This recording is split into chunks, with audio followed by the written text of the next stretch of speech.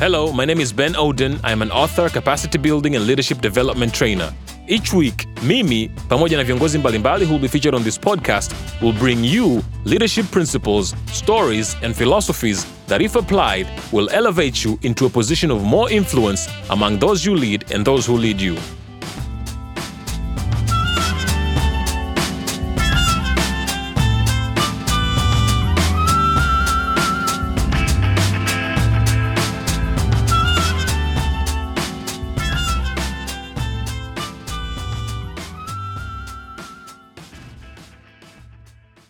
Greetings to you. I hope you are doing well and are having a good day. Welcome to another episode of the Why Lead Others podcast. I am your host, Ben Oden. Now, today we'll be looking at the role leadership plays in building a successful startup and business. And to have this conversation, I am joined by a person who is more interested in the success of, startups next to only founders.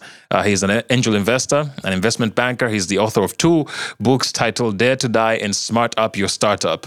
He is the founder and CEO of SSC Capital, an investment advisory firm that boasts a portfolio that amounts to over $400 million in project value. A true son of Tanzania, Brother Salum Awadh, karibu sana.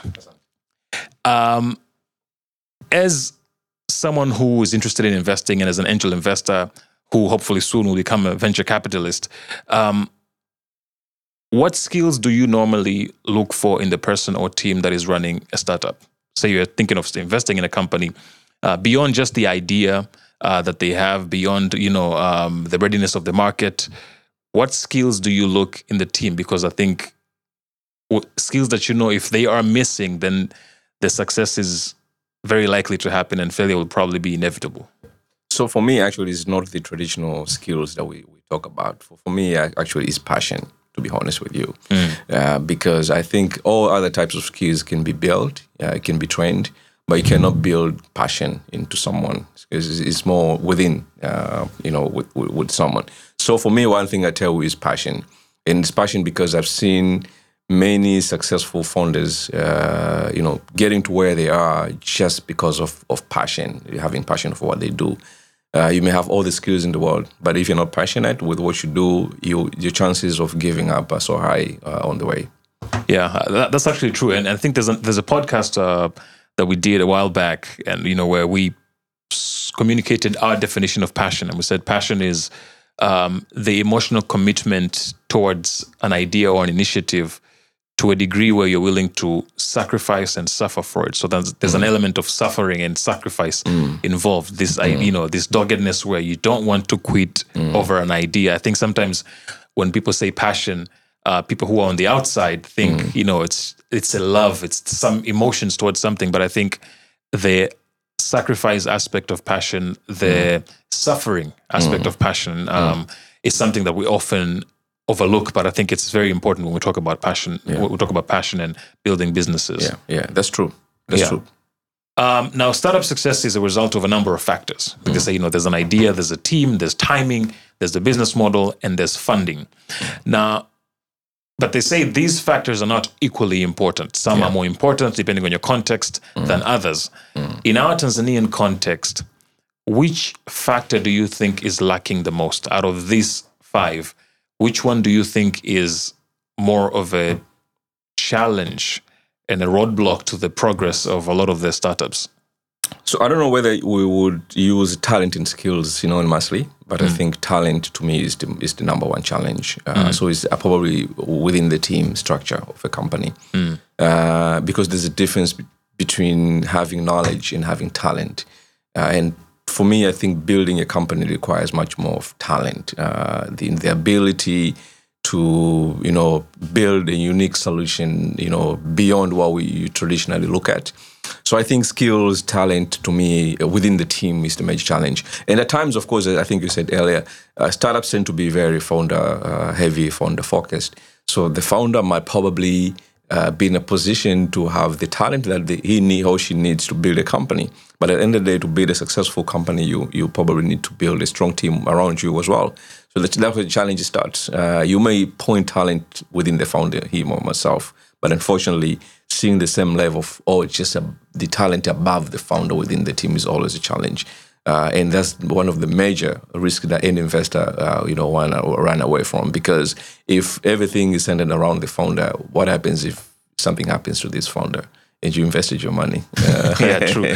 That's a real risk. Yeah. There's a book called The Captain Theory, which is, they call it the New Leadership Theory, by a guy called Sam Walker, where he talks about this idea of he did research, I think in a span of about 50 years, where he was looking at sports teams, everything from football to basketball to rugby, American football, any sport that has at least 5 players on both teams, and trying to look at, okay, what made them successful, especially teams that were ridiculously successful, like I guess the Pele Brazil, right? They won multiple World Cups, or I guess Lionel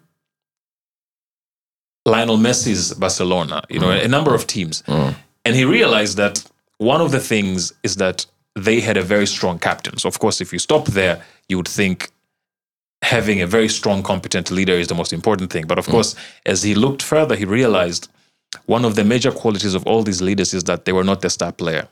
They were not the smartest person in the room. They were not the most competent person in the team. So I like that idea. I think, if especially, and I see that a lot, because I think the expectation is always that if you're the leader, if you're at the top, then you have to be better than all of us. True. And there's also an insecurity with leaders where if someone is better than you, there's the fear of being replaced. And so, leaders tend to sort of like put a stop or block the growth of some of their people. Yeah, but I think visionary leaders would want people who are smarter than them around them, because they know for sure that it comes to a point where you can think beyond the level that you probably can. And so you need someone who can think beyond that, and that's within the team. So if you're the person that can think the highest, if you're the person who can speak the loudest, and I think if you're the person who can see the farthest, if the fathers cannot take you beyond that, then you're stuck. But if you have people in the team that can think beyond your farthest, that's where I think the role of the team being more smarter than yourself comes into play. So for me, I think if you're a leader and you're insecure, of having people around you who are smarter than you, then probably you need some leadership 101. Yeah, true. And I think, because it takes humility to be that kind of a person. Yeah. It certainly, I think there's a recent, I think one of the people that I interviewed for the last episodes of the first season, she's the CEO of Ubongo. And they were advertising at the time, and I think it's something that we were supposed to talk about on the podcast, but then, we ran out of time and we didn't speak on it. But they were looking for a CEO, and I think somebody who heard about this, and they asked me, like, is she leaving? Is she going somewhere? And I said, no. That. Yeah, I'm like, no, she's not. She's still going to be working for the company, but it's time for someone else to come and take this thing even further. Yeah. And I think whenever you look at that, you see there's a certain humility where it takes for you to say, you know what, I think you can do a better job at this than I can. Yeah. Yeah. So how have you developed that? Yeah, I think it's a good question. It's a challenge. Unfortunately, coming back to talent, in the industry where I'm working, to be honest with you, especially when it comes to finance and investment, the education system that we have in the country does not give us the type of people that will be better than what we see in the market in terms of talent and all that. And so I've been struggling myself, actually, to build a team of people that can do what you want them to do, within the context that we are saying here. So if I want someone to replace me, maybe in the next few years, and to take this company forward, probably I have to cast my nest much farther beyond Tanzania, to be honest with you. I'm not saying there are no talents here. They are, but this is a huge challenge, to be honest with you, to get people who can excel beyond academic credentials. So majority of people that we have, and the way the culture that we have built is that we think the people who can excel is the people who have great academic excellence, which is not, to me, a number one requirement to survive in the modern world. The things that we do today, I can tell you, the things that we know and the services that we offer have, to a large extent, nothing to do with what we learn in school. It's much more about what can you learn after school. How much can you devote and learn and keep on learning every day. I think all leaders tell you about learning. Yes. So that's the challenge that we see. You have people who are smart, excellent, but they don't have the culture of learning. So over time, they tend to be, overtaken by events, and then they lack that one skill of leadership that you need to be above your time all the time. So I think that's one thing that we are trying to do. So hopefully, in the next few years, we'll be able to have people around us and people can replace us. Yeah, and I think it's very unfortunate because it feels like we're plagued by that. It's this credential fallacy that we have and that's why I think if you look back, there's always a wave of people studying a particular thing. Right now, there's a wave of MBAs. I mean, everybody's doing an MBA because I guess the idea is that if I get this, I'll get a better job, or if I hire somebody with an MBA, they will do a better job. But like you said, I think I've heard it too often where people are saying, relying on certificates primarily is not the best indicator of how a person is going to perform. And there are even people now who are going the complete opposite direction, where they don't even care about certificates. They just look at your competence and your mindset and your culture and everything else. Right. Now, Bill Gross, who's an investor and fund manager, who I guess was the one who was talking about these 5 pillars of what could make a startup successful, did a survey to try and figure out the biggest reason why startups succeed. And he found that timing is the biggest reason. I think if we look at Zoom, for example, it was successful, but when the pandemic happened, its success was, went all the way up.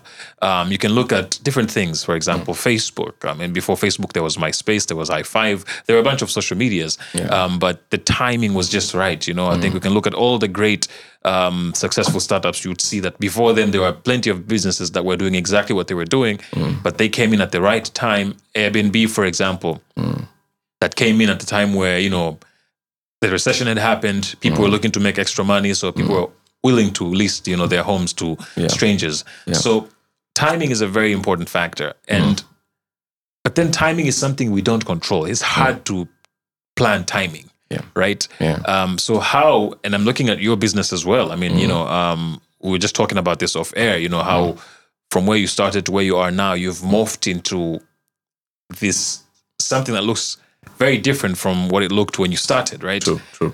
And looking at the solutions you're developing now, if you had developed them 6-7 years ago, I don't think there would be much traction, because I think even at the time, there wasn't much conversation happening, or the need, was early stages. I think those were the times where the hubs were starting up and whatnot. So how did you get your timing right? And how can a person, what do we need to see? What indicators do we need to see that will inform us that, okay, maybe this is the right time to do this, to launch a product or to launch a service or to make a certain move? How do you gauge timing? How do you plan timing? Wow, it's an interesting question, and I don't think if there's a framework for someone to time. But I guess I think 2 things. One, which I can quickly think of. One is, I think it comes down to you as an individual. I think that's where I separate the real entrepreneurs and the one-entrepreneurs. Because I think as an entrepreneur, you tend to be visionary. You tend to see what majority don't. If you look at Steve Jobs and Macintosh and all that, probably not everybody saw what he was seeing at that time. So I think it takes you as an individual on one side to see what others don't. And how do you do that? I think it comes down to if you're inquisitive enough, if you're analytical enough, probably you can see, as things unfold themselves, especially in the industry where you're in. And the more knowledge you have of the industry, the more history you know about the industry, probably that will give you more arsenals to understand what probably will come. Because events tend to repeat themselves, and at the end of the day, if you know history a lot and you have a lot of knowledge in the industry that we're in, it's easy for you probably to predict what might happen in the future. So if someone is in the finance industry today, it's so easy to predict what will happen in the next 10 years with the role of tech in finance. It's so easy to know that probably if you're in the bookkeeping space, you won't have any business in the next few years, if not months. So I think that will give you an opportunity as an entrepreneur to say, okay, what is happening? Ask yourself all these tough questions. understanding about the consumers, the market, and all that. I think that comes down to you as a person, and that's why some entrepreneurs are more successful, because they could see that. But secondly, I think with technology we can try to do that, because now people talk about prediction and analytics, where with all the big data and everything that we have, probably that data can give you some indication of where the market is heading to. So I think data and technology can help us to predict the future. With all this artificial intelligence stuff and everything, I think it's easier now than it was 10 years ago to roughly predict what might happen in the future. Yeah, and I guess it goes back to what you were saying, right? Learning. I think, of course, to know the history of your industry and what happened in the past, you have to be someone who's always consuming, information, whether it's history, whether it's what current trends. Even when we talk about big data, I mean, you have to have a certain mindset and of learning, always learning. There's that idea of, was it unlearning, learning, and relearning? I think so. I think I guess this just affirms what you just said about you always have to be learning. Now it's said that 9 out of 10 startups fail, but you were generous with this number in your book Smart Up Your Startup, where you said less than 25% of startups succeed. So based on your experience as an investor, what mistakes do experienced founders avoid that rookie founders make? One thing is, I think, building a product or service that you think this is what market wants, instead of building what the market really wants. So we tend to sit in a room because we think we're smart enough. We think we know the market enough, and then we'll build a product or service which ends up to be less attractive to the market. And I tell you, if you build a product with no enough market, you don't have a business.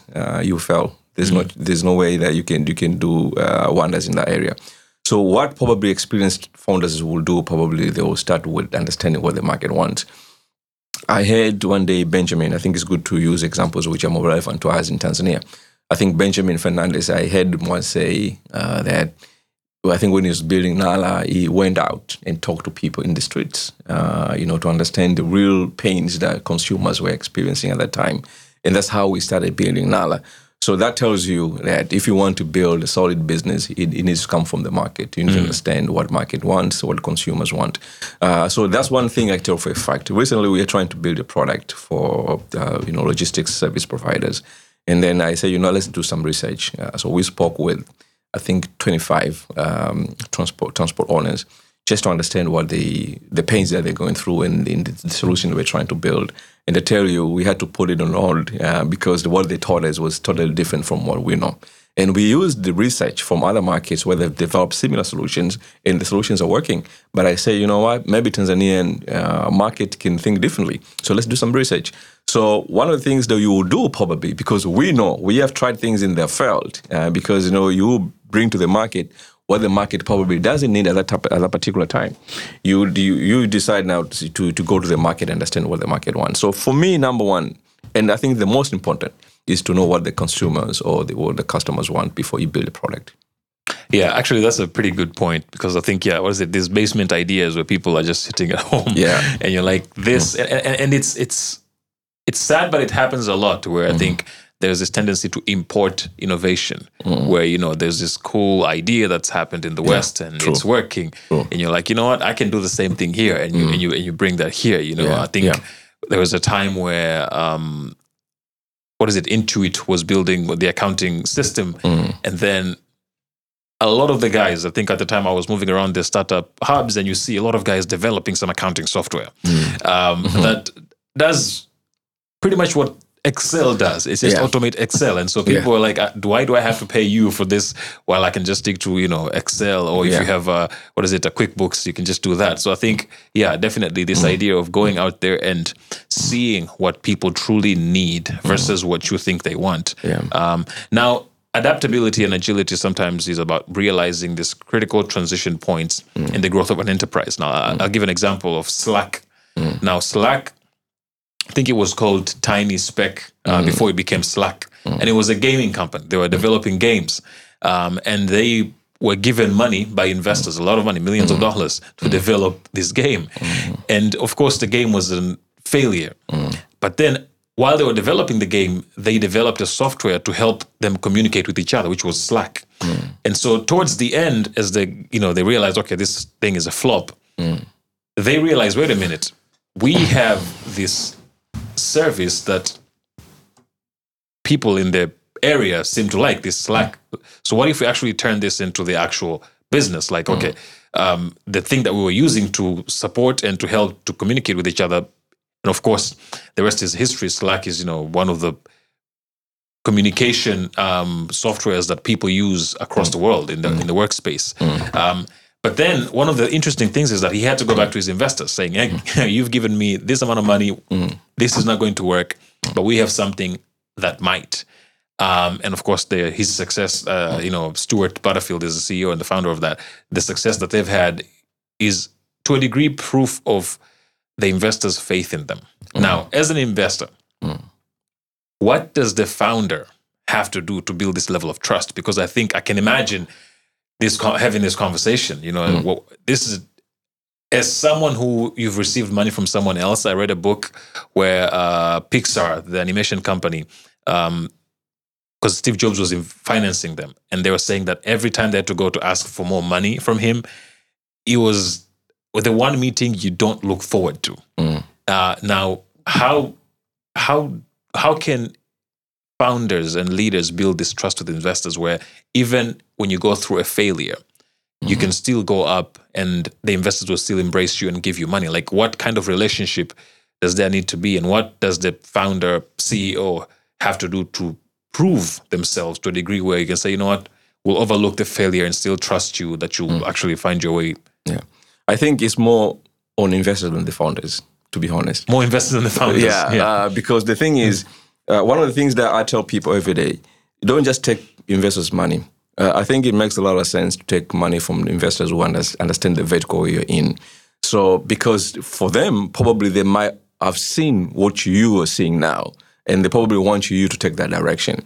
It's so challenging for you to build a company and probably pivot or, be more, agile and change the direction of the company, or even when you fail and then let's bounce back and try to do this or do that. If the investors don't understand the business well, don't understand the industry well, or maybe they are not in business before themselves. It's not easy for you to sell that.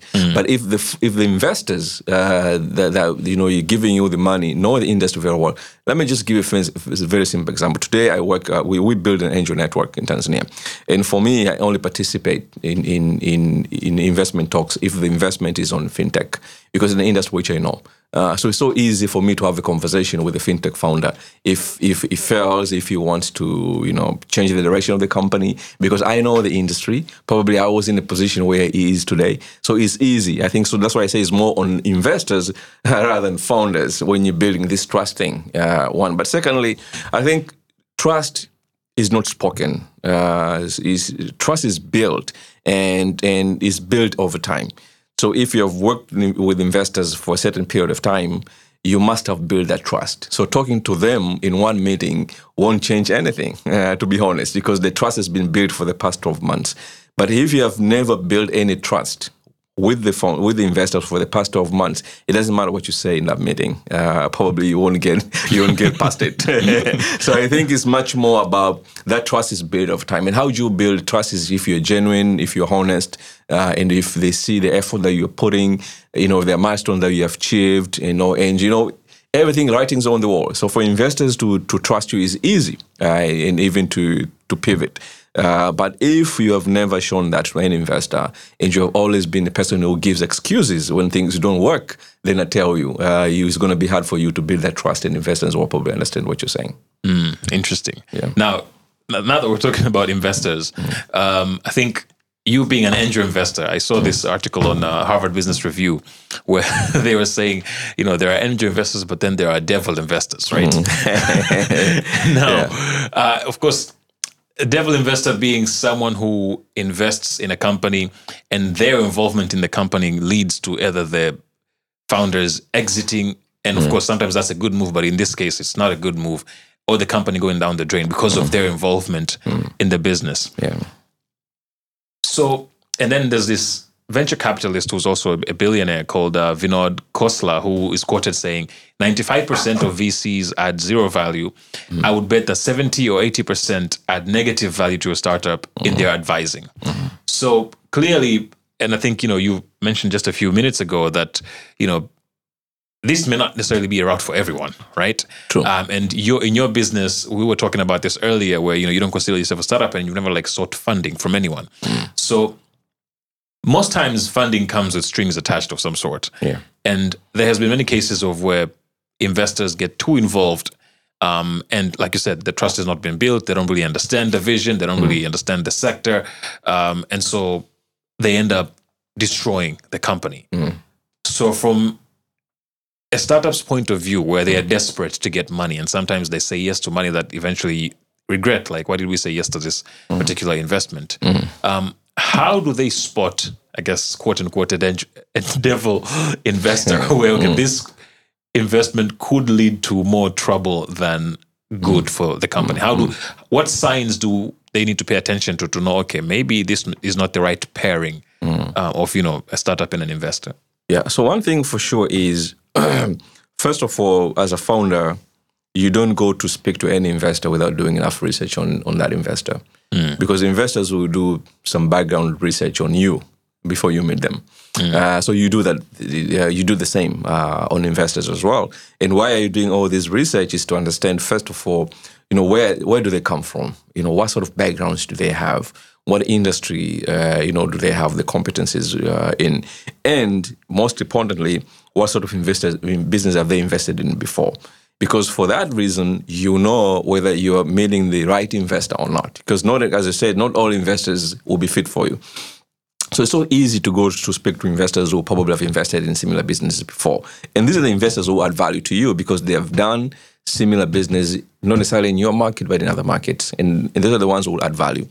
But secondly, if you have a conversation with an investor who is more focused on money rather than business, then that's a red flag. Because money is the last thing. If you're talking about valuations, how much stake I'm going to take in a company, what I want this, I want that, I want this, I want that.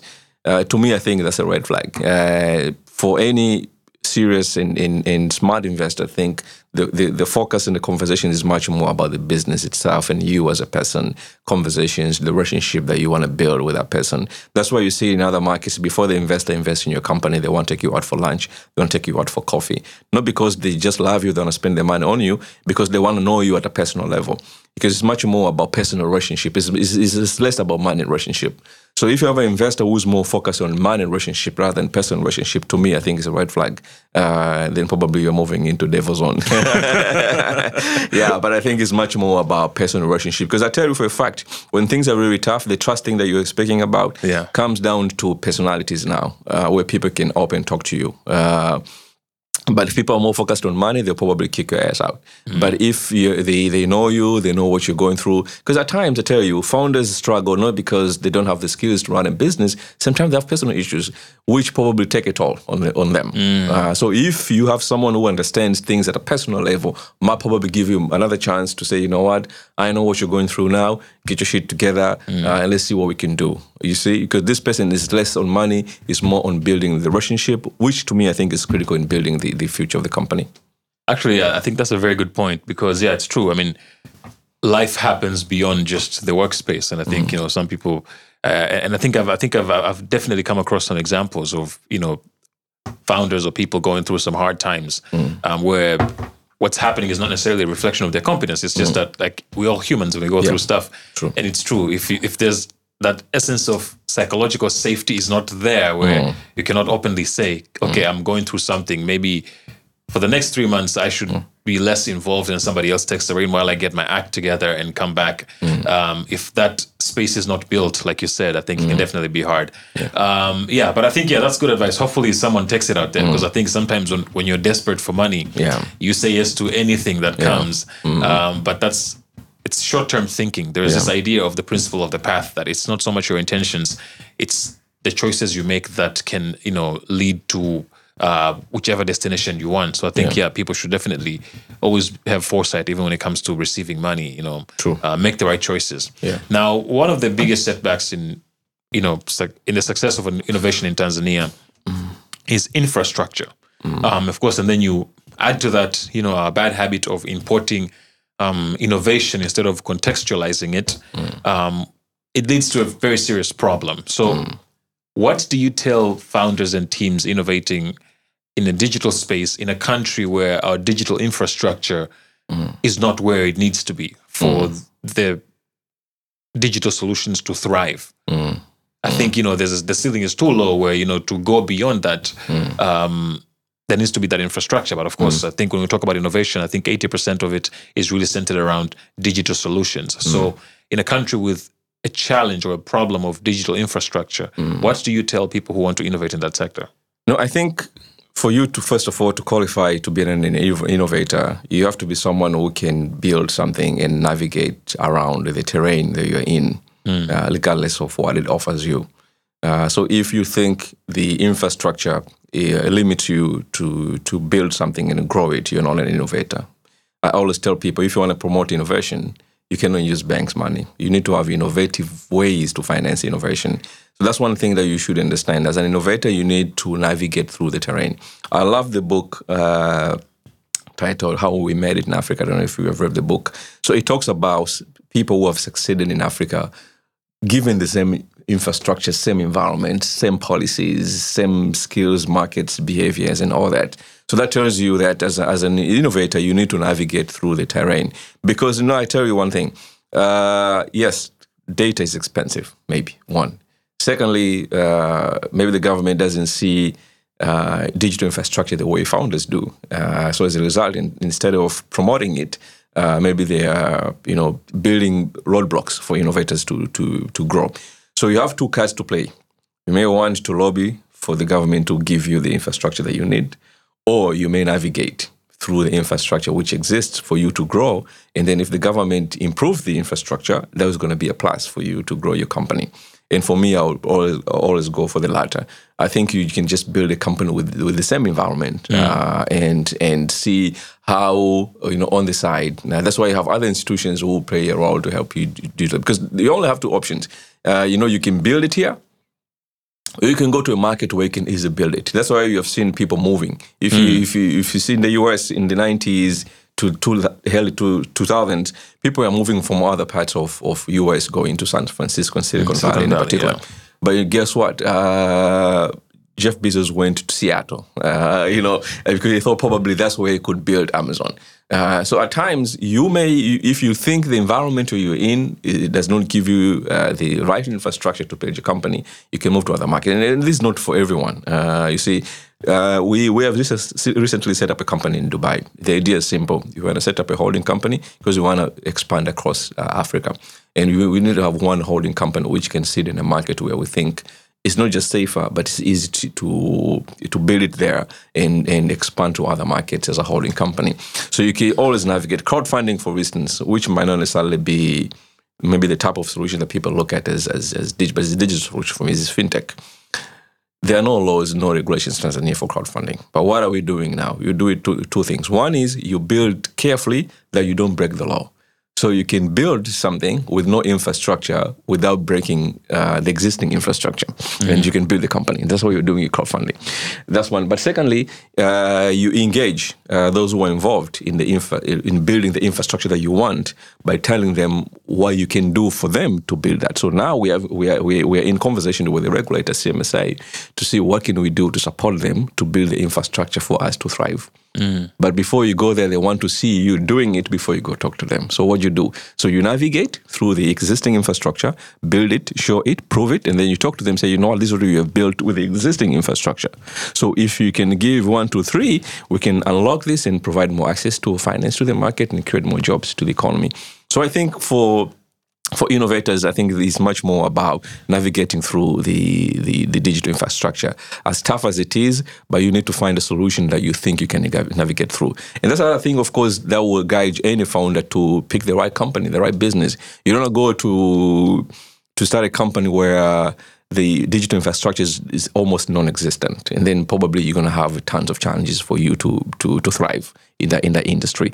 So it's very important because to me, I think one of the major ingredients for success in a company is picking the right industry. So if you pick the industry which has 17 different regulators that requires all these require you to file compliance reports every month, then you're in deep shit, to be honest. And I think that's a very good point. And I think we even see it in an industry that's advanced as the US, because I think now people are moving away from Silicon Valley to Texas. True. Because it's become heavily regulated in California, and now they're like, you know what, we're out of here. And I think another example is China. We see that people are saying, with what's happening with China and, the politics around it might be a problem for their innovation because, a lot of those guys are inspired by the West. And so, people might actually slowly start to move to other parts of the world. So definitely, and I understand that part, but I like the focus on figuring out a solution, which is where innovation comes in. If you say you're innovative, then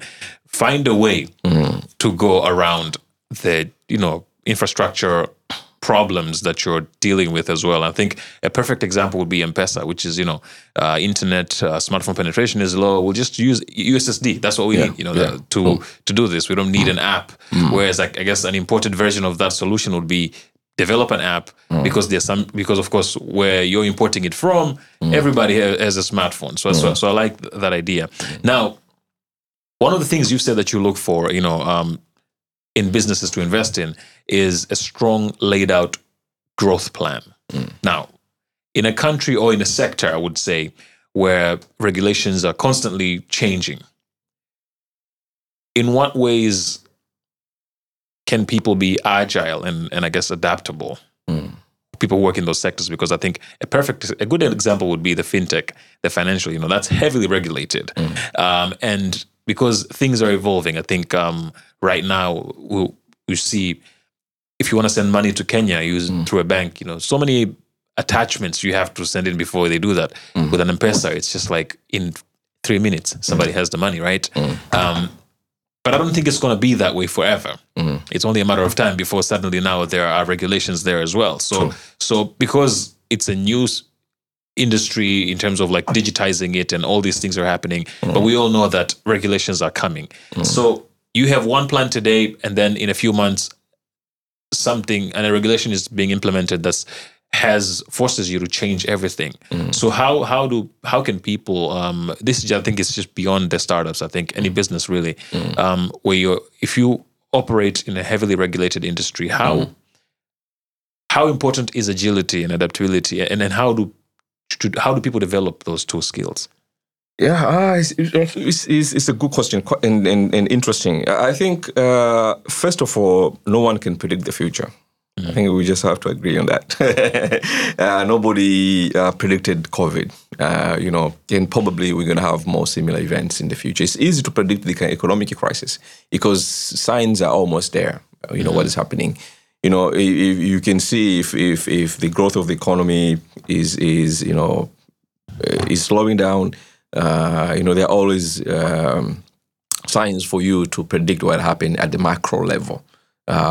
But in an environment where there's too much regulations, or you're working in a strictly highly regulated industry, the question of agility, to me, I think comes with different things. One, I think you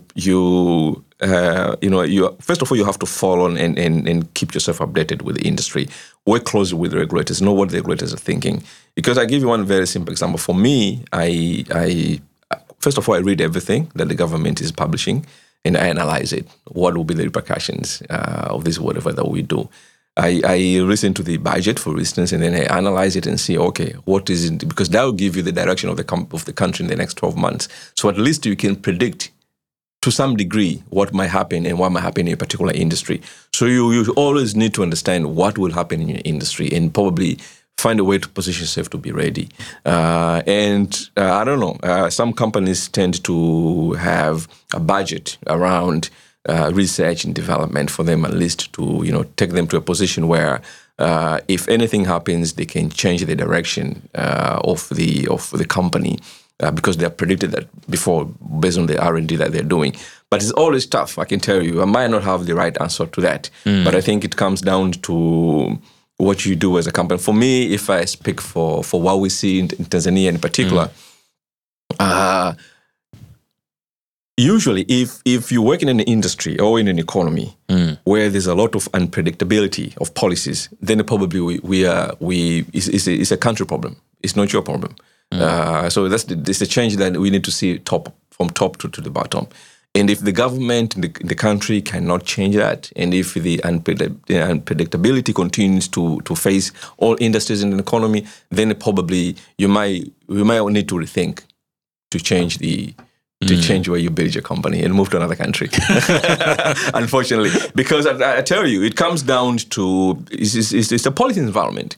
Predictability is a policy environment. If the government can publish new regulations after 3 months, then we're working in the wrong country. I tell you. And the government probably has no idea what they're doing to build the economy. Because we need to predict what will happen at least in the next 12 months.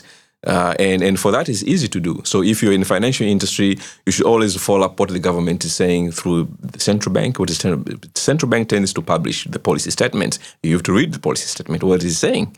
If there's a speech by the Minister of Finance, you have to listen. What is he saying? Because he speaks to you. He speaks to the industry, And probably you might also need to follow up what is happening across the region. Yeah. And you might also think probably this might also happen in my country as well. Yeah. Now, as we're winding up, you talk about this concept of knowing when to be aggressive and when to be offensive when it comes to investing. So what do you need to look out for, or what do you look out for to know that, okay, this is a time to be offensive, or this is a time to be defensive? When I know enough, I'm aggressive. When I know less, I'm offensive. As simple as that. So it boils down to knowledge. To me, yeah. Because if you know enough about what you're doing, what you want to do, and what will happen, I think nothing will stop you. You just have to be aggressive because you have everything that you want.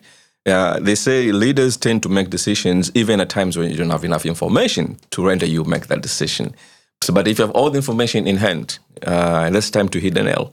So you have to be as aggressive as you can. And when you have less and you don't know what will happen, at least in the next few months, whatever that you want to do, I think you take offensive position. The same thing with investing. If you're investing in the stock market, if you are sure of the company that you're investing in, you know what we can predict will happen in the next 6 to 12 months, and then you take an aggressive position, and then you point more money as you can.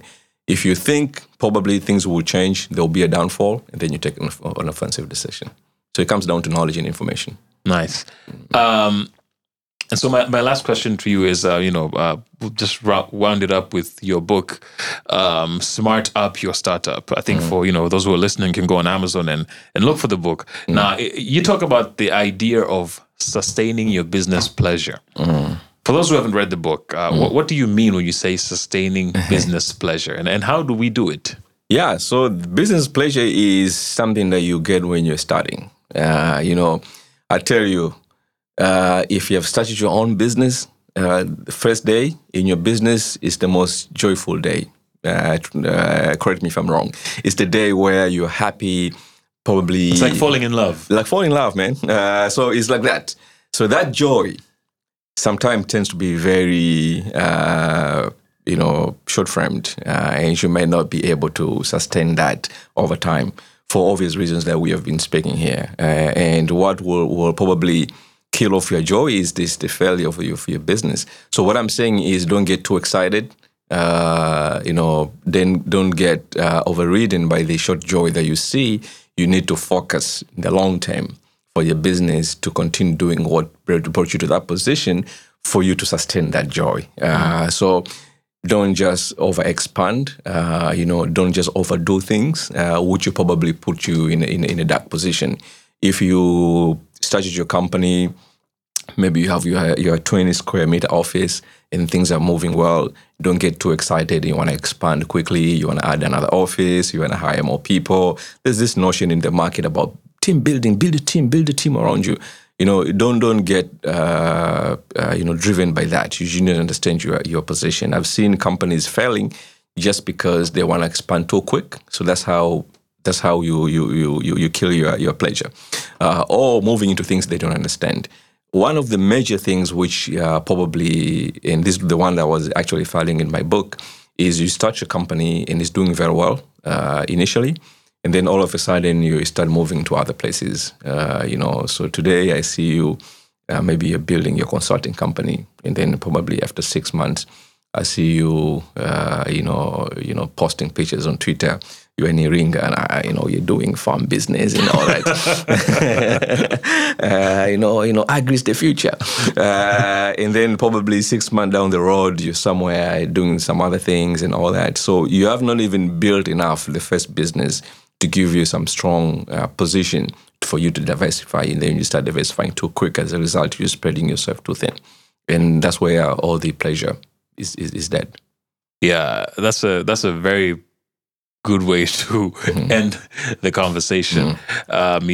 Sustain that pleasure. And I like that because I think it's like in rap, they call it a double entendre, where, on face value, it's like, it means, it's all happy and whatever. But in essence, you're like, no, it's the sacrifice, it's the perseverance, it's being very focused and, being very aware of what's happening around you, not falling into the hype. And because I think it's true, I've seen this happen where somebody starts a business, they have one huge client, and people know they made money, and they start sending them business proposals. You should invest here and there and there. True. And if you're, like you're saying, if you're too excited, you invest, you lose money, and you fail to sustain this pleasure that you had to begin with in the first place. Brother Salum, asante sana. Thank you so much for your time and just for everything that you've shared. I know you've impacted many, many, many people who have listened to this episode. And I think to our dear listener, thank you so much for, making the time to listen to the very end. Do you have any last words or? No, I think the last thing I can say is just, let's just build, let's just focus on what we can do, regardless of the environment that we're in. We tend to complain a lot that the government needs to do this, needs to do that, things need to change. You just build stuff, man, and then things will probably change. It will be an addition to you. Thank you so much. Yeah. And thank you for listening. This has been the Why Lead Others podcast, and I'm your host, Ben Odin. Have a good day. This has been the Why Lead Others podcast, brought to you by Why Lead Consultancy. Why Lead Consultancy is a capacity building firm that exists to build highly productive and innovative leaders. To reach us, go to www.whyleadothers.com.